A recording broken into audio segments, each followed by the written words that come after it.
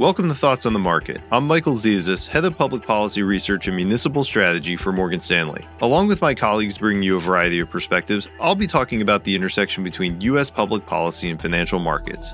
It's Thursday, July 8th at 10:30 a.m. in New York.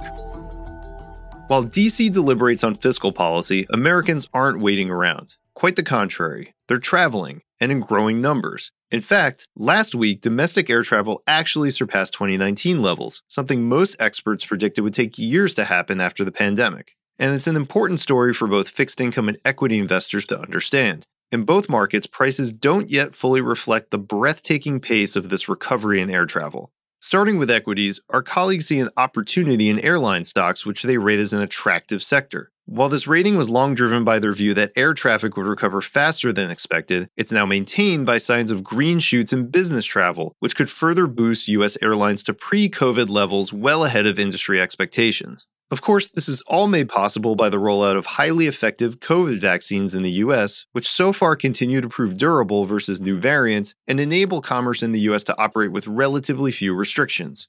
But if you want to be a little more defensive on this theme, try the bond market. In particular, consider the muni market, specifically the market for bonds issued by American airports. The sector underperformed substantially during the onset of the pandemic as Americans backed away from travel. And while the sector has rallied back, COVID still seems to be influencing market pricing, with the sector offering excess yield versus similarly rated muni bonds. We continue to think this is an opportunity. Airports typically carry over a year's worth of cash on their balance sheet and received several rounds of government aid after COVID. So they're well positioned to deal with any backslide in travel that could occur.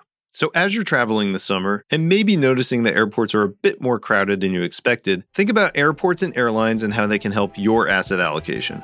Thanks for listening. If you enjoy the show, please share Thoughts on the Market with a friend or colleague, or leave us a review on Apple Podcasts. It helps more people find the show. The preceding content is informational only and based on information available when created. It is not an offer or a solicitation, nor is it tax or legal advice. It does not consider your financial circumstances and objectives and may not be suitable for you.